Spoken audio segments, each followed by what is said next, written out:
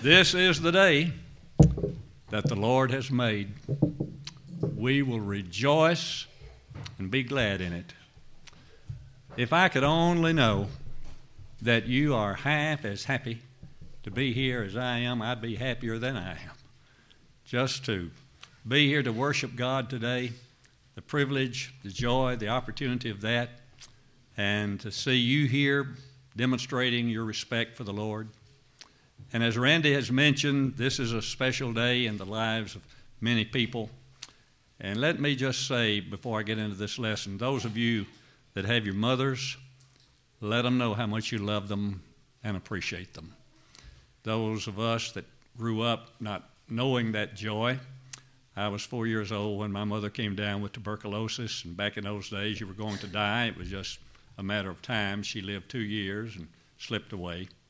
But, you know, if you've got a mother, tell her you love her, hug her, tell her how much you appreciate her. Among those that are here today is Dennis Hood. Dennis and I go back many, many years. He and Susan worshiped with us at Creve Hall when I was honored to preach there. We worked together at Lipscomb.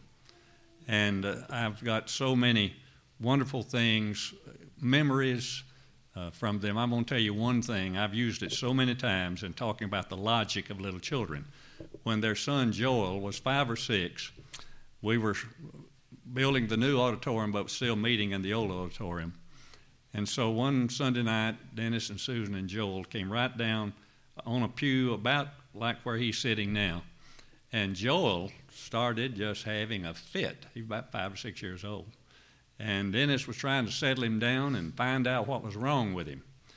Well, if a person was going to obey the gospel, they'd come down the aisle, they'd sit down on the front seat, I'd take their confession, and then take them and baptize them. Well, he'd figured that out. And so he's having a fit, and Dennis is trying to figure out what is wrong with you. And he said, I don't want that preacher putting me under that water. You know, you go down there and you're headed for the water. Those are just among so many great memories. As I mentioned in the Bible class hour, you know, I'm happy to be here because I'm expecting to live with you folks forever in heaven. And to get to know you better here on earth, I consider a great privilege of my life. What is the most difficult thing you've ever undertaken in all of your life? Well, it probably happened right here. And it will be a challenge for you today. Worship to God has to be the most demanding, difficult, and yet delightful experience of the Christian life. God is looking for true worshipers. That's what Jesus tells us. You know, John 4:23 and 24. The hour cometh and now is when the true worshipers shall worship the Father in the Spirit and in truth, for the Father seeketh such to worship him. God is a spirit, and they that worship him must worship him in spirit and in truth. Now you'll observe Jesus didn't say God is looking for worshipers. There's a reason for that. Human beings are naturally worshipers. Arnold Toynbee, the British scholar in his study of the religions of man, concluded that in all human history, man has never worshiped but one of three things. He's worshiped nature. And you and I would understand nature worship has ranged all the way from sacrificing a baby to appease the wrath of a so-called river god to contemporary scientism, or that worldview that, you know, science is the only reality unless you can verify it empirically, not even real. And then Toynbee said man has worshipped self. You read about self-worship in Philippians 3 when Paul said there were some people whose God was their own belly.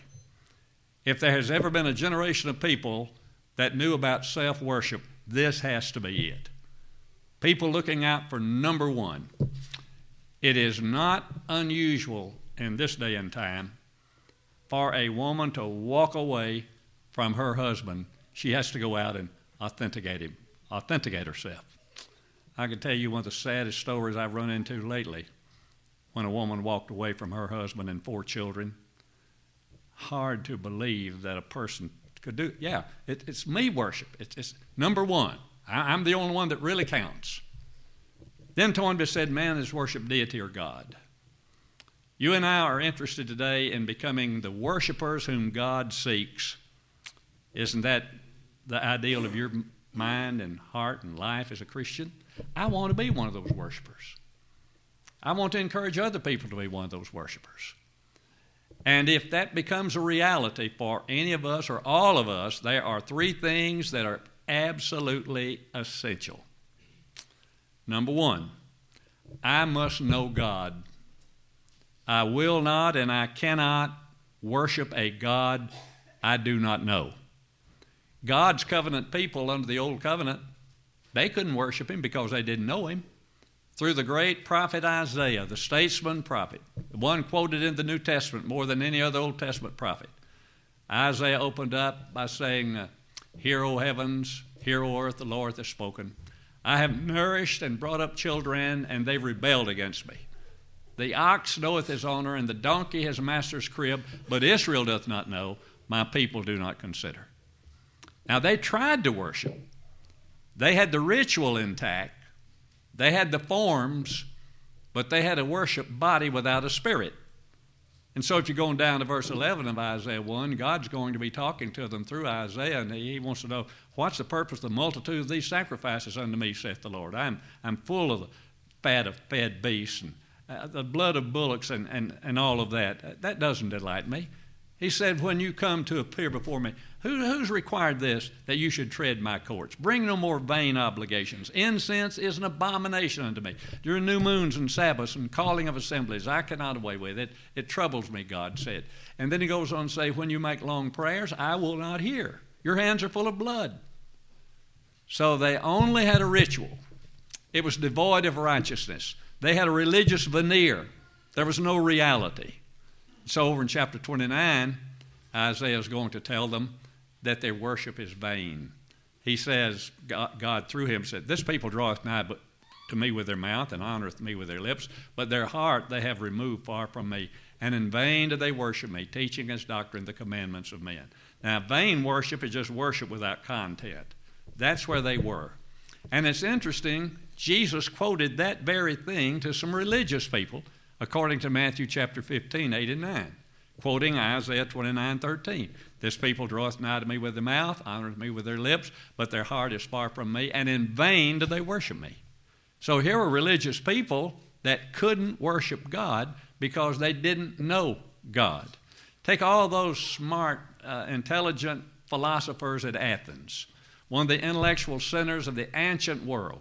Already had produced Socrates, that first so-called moral philosopher. Plato had already done his work there with writing his Republic, and his illustrious student Aristotle, with all those people helping him in education. All of that. Zeno, he'd already taught his students out on the Stoa, or the porch there in Athens, and so his students were called the Stoics. And then Epicurus, he'd already taught his... these were intelligent people. And yet when Paul came there, encountered certain Epicurean and Stoic philosophers, Luke tells us in Acts 17:18. And then he said, you men of Athens, as I passed by and beheld your devotions, I found an altar with this inscription, to an unknown God, whom therefore you ignorantly worship. Him declare I unto you. And then if you analyze that profound Mars Hill discourse, and it is profound. There have been, I know, master's theses written on Paul's Mars Hill discourse, because he opens with what they would call today the cosmological argument for the existence of God. There's a world, God made the world and all things therein, and he moves over to what they would call the teleological argument. He said, we ought not to think the Godhood is likened unto gold, silver, and stone graven by art and man's device. Your own poets have said, we are his offspring. And then he moves down to say to all of those people, you are a moral person. You are morally responsible, and God has a day of judgment coming in which he'll judge the world in righteousness by that man whom he hath ordained, whereof he hath given assurance unto all men, in that he hath raised him from the dead. And the judgment implies moral responsibility and reality. It's all right there in this profound Mars Hill discourse to people that could not worship God because they did not know God. So I'm going to ask you a personal question. I always ask myself this question, how well do I know God?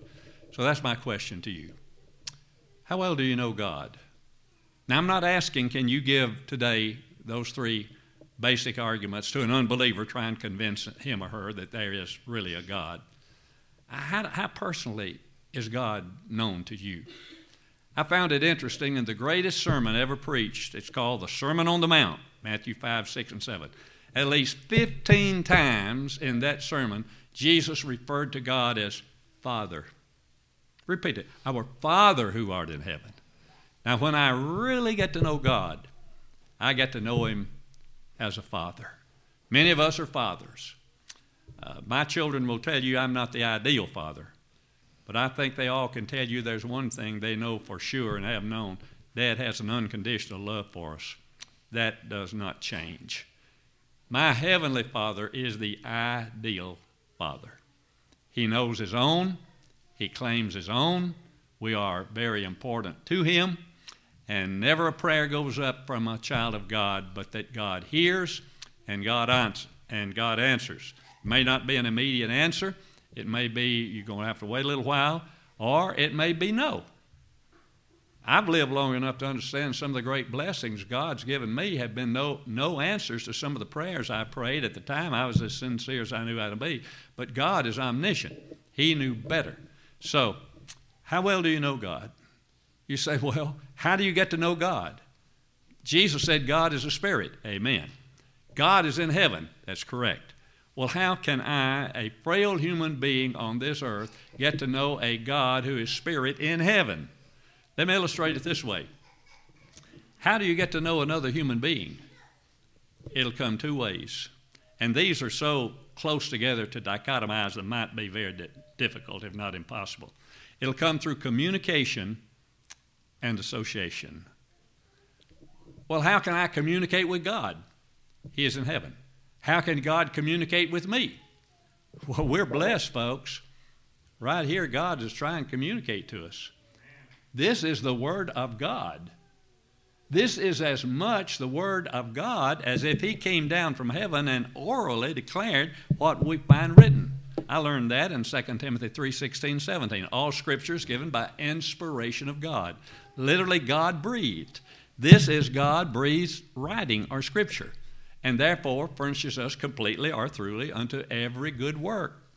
So, God potentially is communicating with me right here through His Word. Now, once that communication becomes real to me, and I get an insight into the love of God for me, and the sacrifice of His Son for me, and we sang about it. You know, I stand amazed in the presence of Jesus the Nazarene, wonder how He could love me, a sinner condemned unclean. How marvelous. So I commenced to see when Jesus was out there at Golgotha, baptized in human pain that language would be in poverty to adequately describe. God had laid on His innocent Son the iniquity of us all, Isaiah 53. You talk about love, that's it. You talk about sacrifice, go to the cross and you'll see it. And so I commenced to appreciate a God like that. And I commenced to love a Son of God who would demonstrate that kind of concern for me and that kind of love for me. And so I love Him because He first loved me, 1 John 4:19. And so I respond through obedience to the will of God, through His Son. And I can test myself. Do I really know God? Have I communicated with Him enough? Now, what about association? I can associate with the things of God. The psalmist said it in the 19th Psalm. The heavens declare the glory of God, and the firmament showeth His handiwork. Day unto day uttereth speech. Night unto night showeth knowledge. There is no speech nor language where their voice is not heard. Their line is gone out through all the earth, and their words to the ends of the world. Who can go out on a clear night when the proud prince of the evening is marching across the sky to the applause of 1,000,000 stars and not see the handiwork of God? Who can go over to the great Smoky Mountains and go up to the very top and then walk up there? And I still like to do this. It takes me a little longer to get up there now. You know, where you look out and see that mass of demonstration of God's power. But there have been times I've trudged up there and not trying to put my religion on my sleeve. I've just quietly sang, "How great thou art." I mean, look at the handiwork of God. Look at that precious little girl or boy that you hold in your arms, whose spirit was recently fathered by God in their conception, in their birth, a handiwork of God.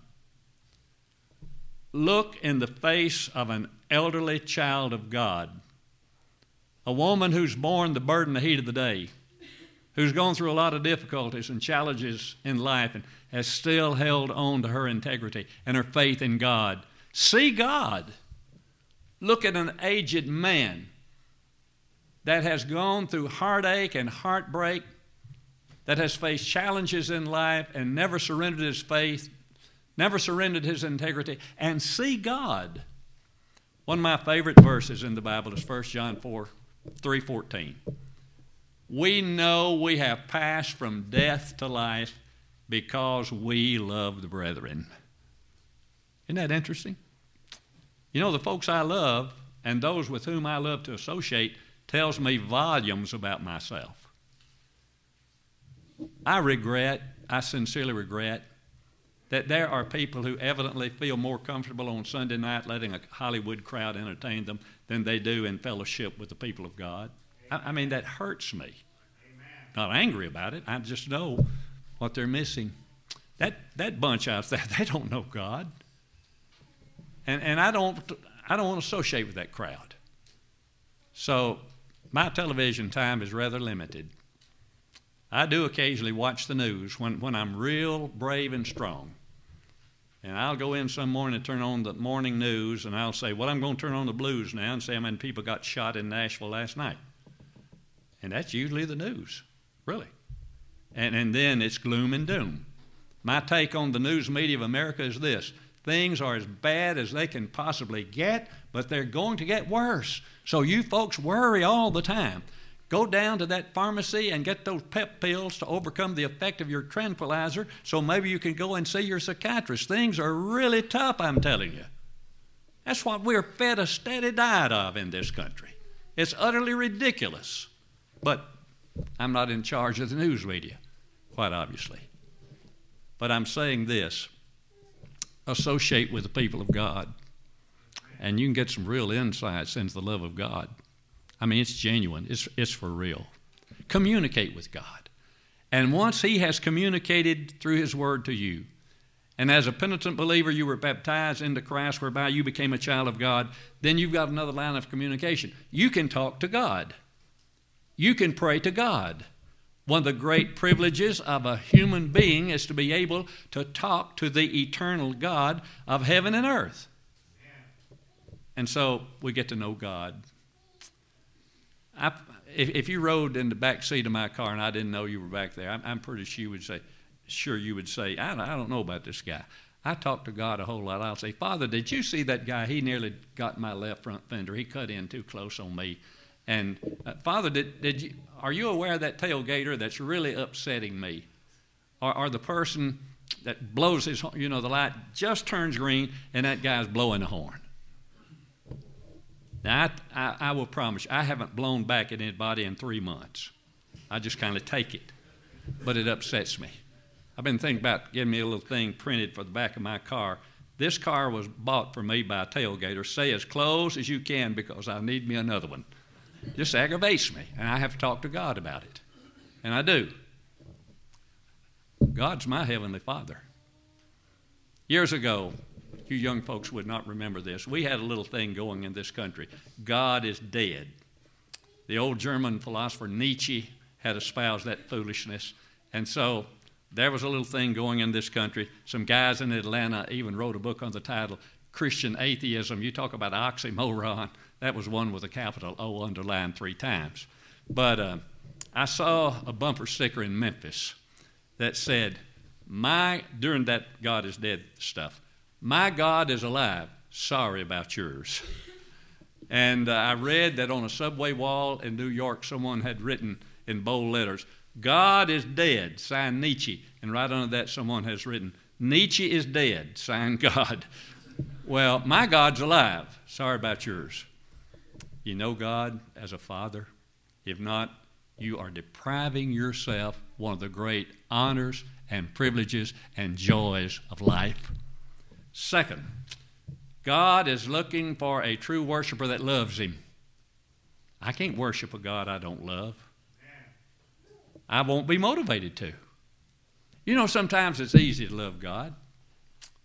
You know, things are going well with you, feel good, have a good job, pay your debts, have a good family, have kids love you and you love them. I mean, life is rich and full. Easy to love God. Then the storm comes. And first thing you know, you have a child that's seriously ill. Or you have a spouse that's seriously ill. Or your father's dying from a malignancy. Or your mother's dying. Still love God? You know, I've been with folks, and I'm sure Randy has had a similar experience. I've been with some folks that I literally walked the floor with them because they'd lost a teenage child. And when it really gets crushing, it's when the child has taken his own life. Now that's when it really gets crushing. And, you know, when you see people go through these ordeals, if you're close enough to them, one or two situations I felt close enough, I would just ask this daddy, how's your love for God? Is it holding on? I hope and pray. So there are times it's easy to love God and times it may not be. One time when Jesus was here on this earth teaching, he was interrupted by a lawyer, Luke 10:25, man that really knew Jewish law. He said to Jesus, what's the great commandment of the law? Now, I have not personally counted, but I understand from a Jewish rabbi there are over 600 commands in the Old Covenant, the Old Law, Old Testament. This man said, what's the great commandment in the law? And Jesus said, what is written and how readest thou? Now, those are the two questions. What is written? What is it really saying? And how do you read it? Now, if some folks were just plain honest about it, they would answer, how do you read? I don't. I don't have time. I'm so busy doing this, I'm so busy doing that, I just don't have time to read. Laura Bush, a few years ago, came down to Florence, Alabama, and spoke at a dinner for Heritage University. And in a question and answer session, she was asked, what's the thing about your husband that has impressed you the most? And here was her answer. Since 1987, he's read his Bible through every year. Every year. And if you don't have something to discipline yourself, you may not find much time to read it. Those who read it through, we just have to take time to do some reading. It takes time to do it, but it blesses your life. What's written and how do you read? The man answered, love God with all your heart, soul, strength, and mind. Your neighbor's yourself. Jesus said, you've answered correctly. Do this and you'll live. And then Luke said, but he willing to justify himself. Aren't we all there? Willing to justify himself. Said, who's my neighbor?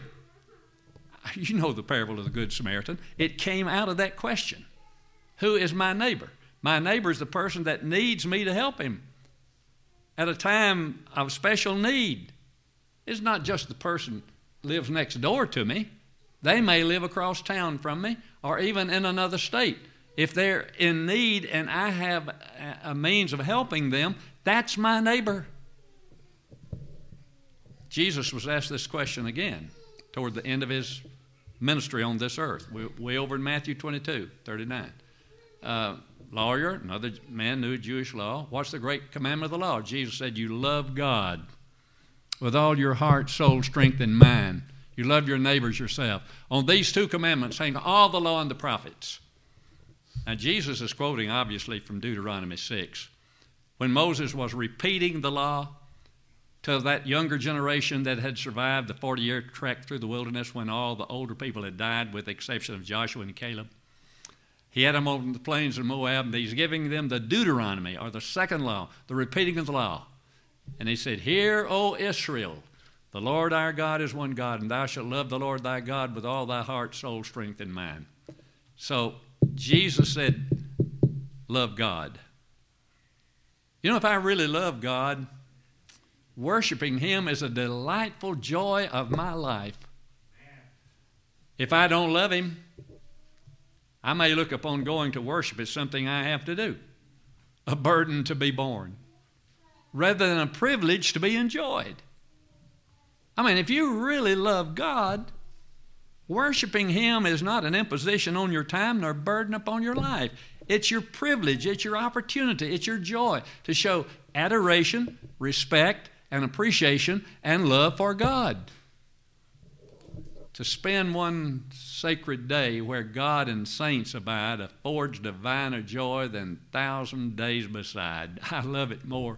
Where God resorts to keep the door than shining courts, the poet said in a little hymn that we sometimes sing. And how true, how true.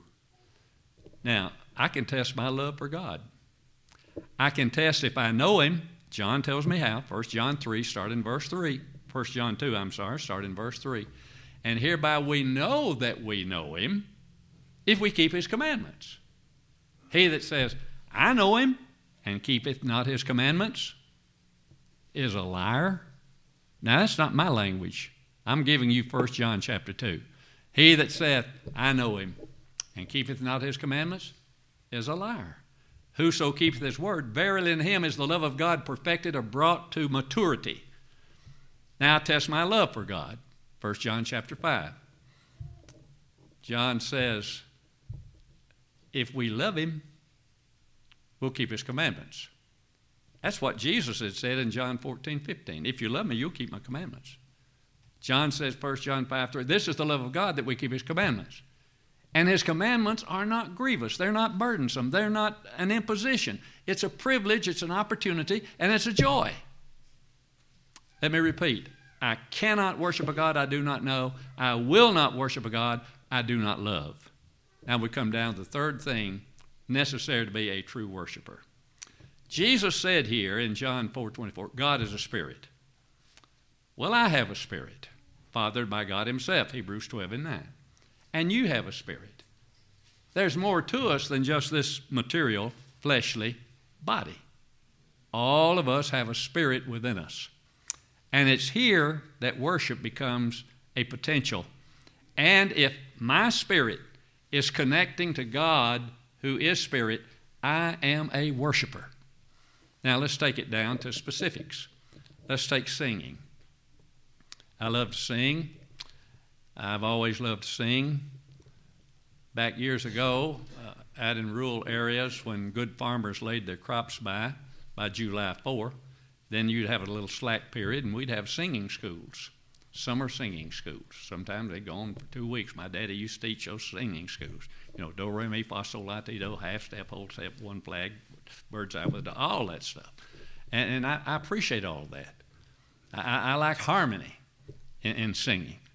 But you could have a trained opera singer sitting by a widow lady who has trouble knowing a do from a mi so far as those little signatures are concerned, and she may outsing, in God's perspective, she may outsing that trained opera singer if his or her heart is on impressing somebody with how they can sing.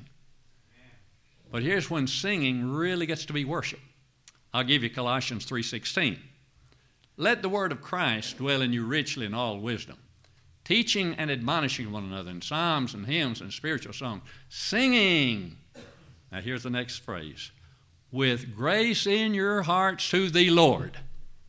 See? Now that's when singing becomes worship. When my heart is connecting to God, when my spirit is connecting to God, who is spirit. And I'm not just saying words to a tune, and I appreciate the tunes, but it's more to me than that. It's connecting to God, who is spirit. You take Ephesians 5:19, be not drunk with wine, wherein is excess, but be filled with the spirits. speaking to yourselves in psalms and hymns and spiritual songs, singing and making melody in your heart to the Lord. I wish the religious world generally knew that. That God wants an instrument to accompany our singing, and that instrument is specified as my heart. You know, it's sad to me that people imagine, in this day and time it's become so utterly ridiculous. You've got religious organizations today, they'll cover the pulpit area with drums and all of that kind of carrying on stuff. It reminds me of the Quaker man. Fella slapped him, and the Quaker man said, "I cannot slap thee back, but I can buy thy son drums." So there are a lot of religious organizations, if they don't have drums, evidently they don't think they can have worship. Got to have a lot of racket, you know. Organs, pianos, electric guitars, drums, and name it. Well, God says, I want your heart to accompany your singing. Amen. That's the instrument I want to accompany your singing. How much more specific could God make it? But now if my heart's not accompanying it, I'm not worshiping God. But oh, when that heart is accompanying it. And I appreciate that song we sing, "We Praise Thee, O God." And you could not have picked a better one to introduce a lesson on worship. To God be the glory. Amen. Now, let's take this beautiful memorial right here. You know, when men want memorials, they want them made out of granite, or they want marble, they want something that will endure the test of time.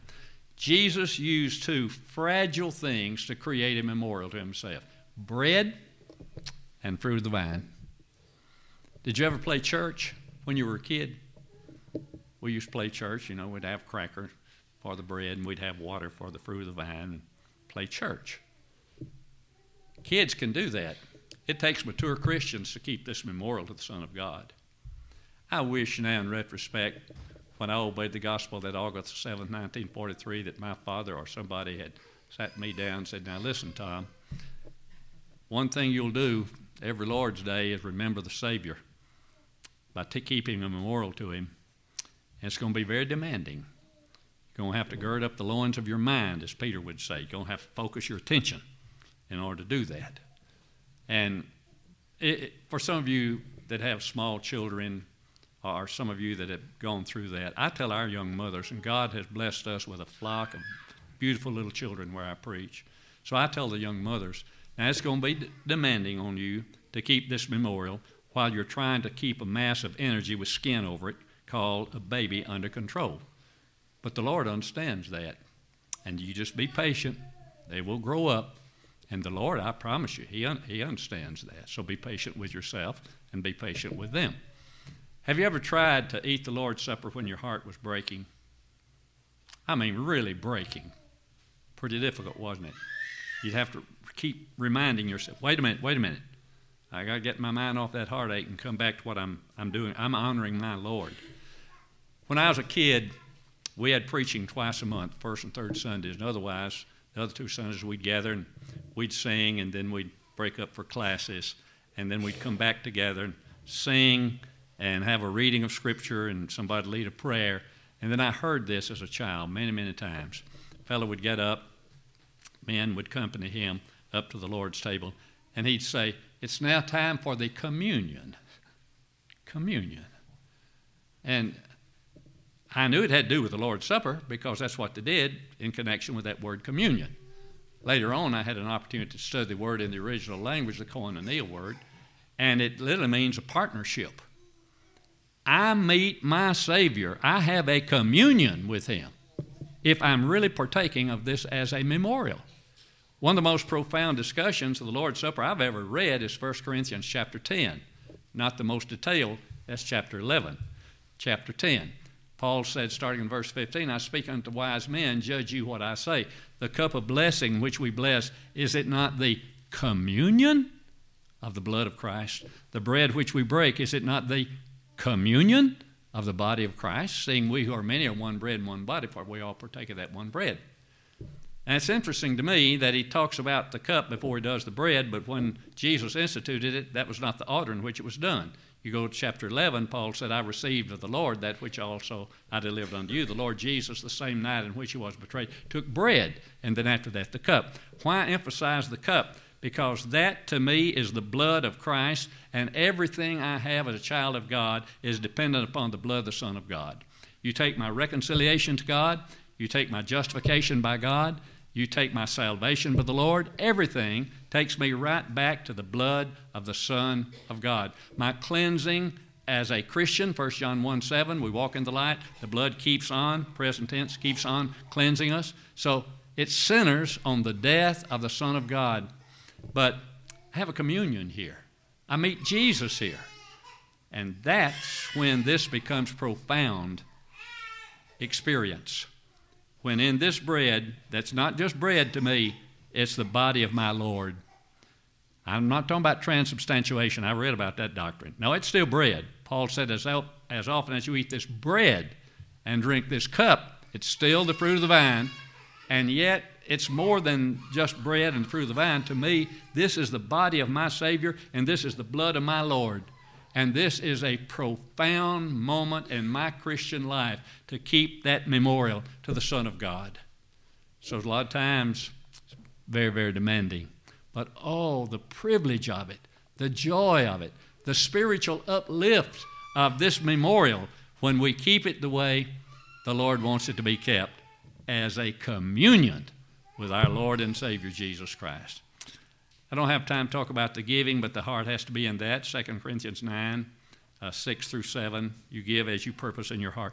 Every facet of true worship to God involves, if it's real worship, it involves my spirit, my mind, my heart, because there is where I'm connecting to God, who is spirit. And the external commands are vital to leading me up in my spirit to connect to God, who is spirit. Ah, the joy of true worship to God. To spend one sacred day where God and saints abide affords diviner joy than 1,000 days beside. You've come today, I hope, to worship God. And I hope all of us have been true worshipers. And that God will accept our praise, our adoration, our efforts to glorify Him, that He'll accept that in His own honor and to His own glory. Those of you that are not children of God, you know, you're really depriving yourself the great opportunity to get to know the people of God, to have fellowship with them, joint participation in worship and work for the Lord. You're denying yourself the privilege of being able to call God in heaven Father. You're denying yourself the opportunity of living within the context of God's providential care over your life. But that's not necessary. If you are a firm believer that Jesus is the Son of God, you just believe God's testimony about that. If there is a penitence in your mind, if you're willing to change your mind about controlling your former life and letting the Lord become the Lord of your life and your destiny, you could demonstrate that today by sweetening your lips with His loving name. Randy could baptize you into Christ, where you would become a child of God with all the privileges and joys that God's children have all the time. If you need to come home because you have not been faithful, if the old world kept pulling and tugging, and the lies of Satan commenced to influence your thinking and led you away from your fidelity to Christ, you can come home. Won't be easy, but it's right. And if you would make that decision today, all heaven would rejoice, and everybody that loves you would rejoice with them. We have a song we're going to sing. We're not going to do this as a tradition. We're going to do it as an exhortation. We're going to take our hearts and voices and try to exhort you and encourage you. If you need to respond to the greatest invitation humanity will ever know from the Son of God Himself, come unto me, I will give you rest. We encourage you to respond to that if you need to while we sing.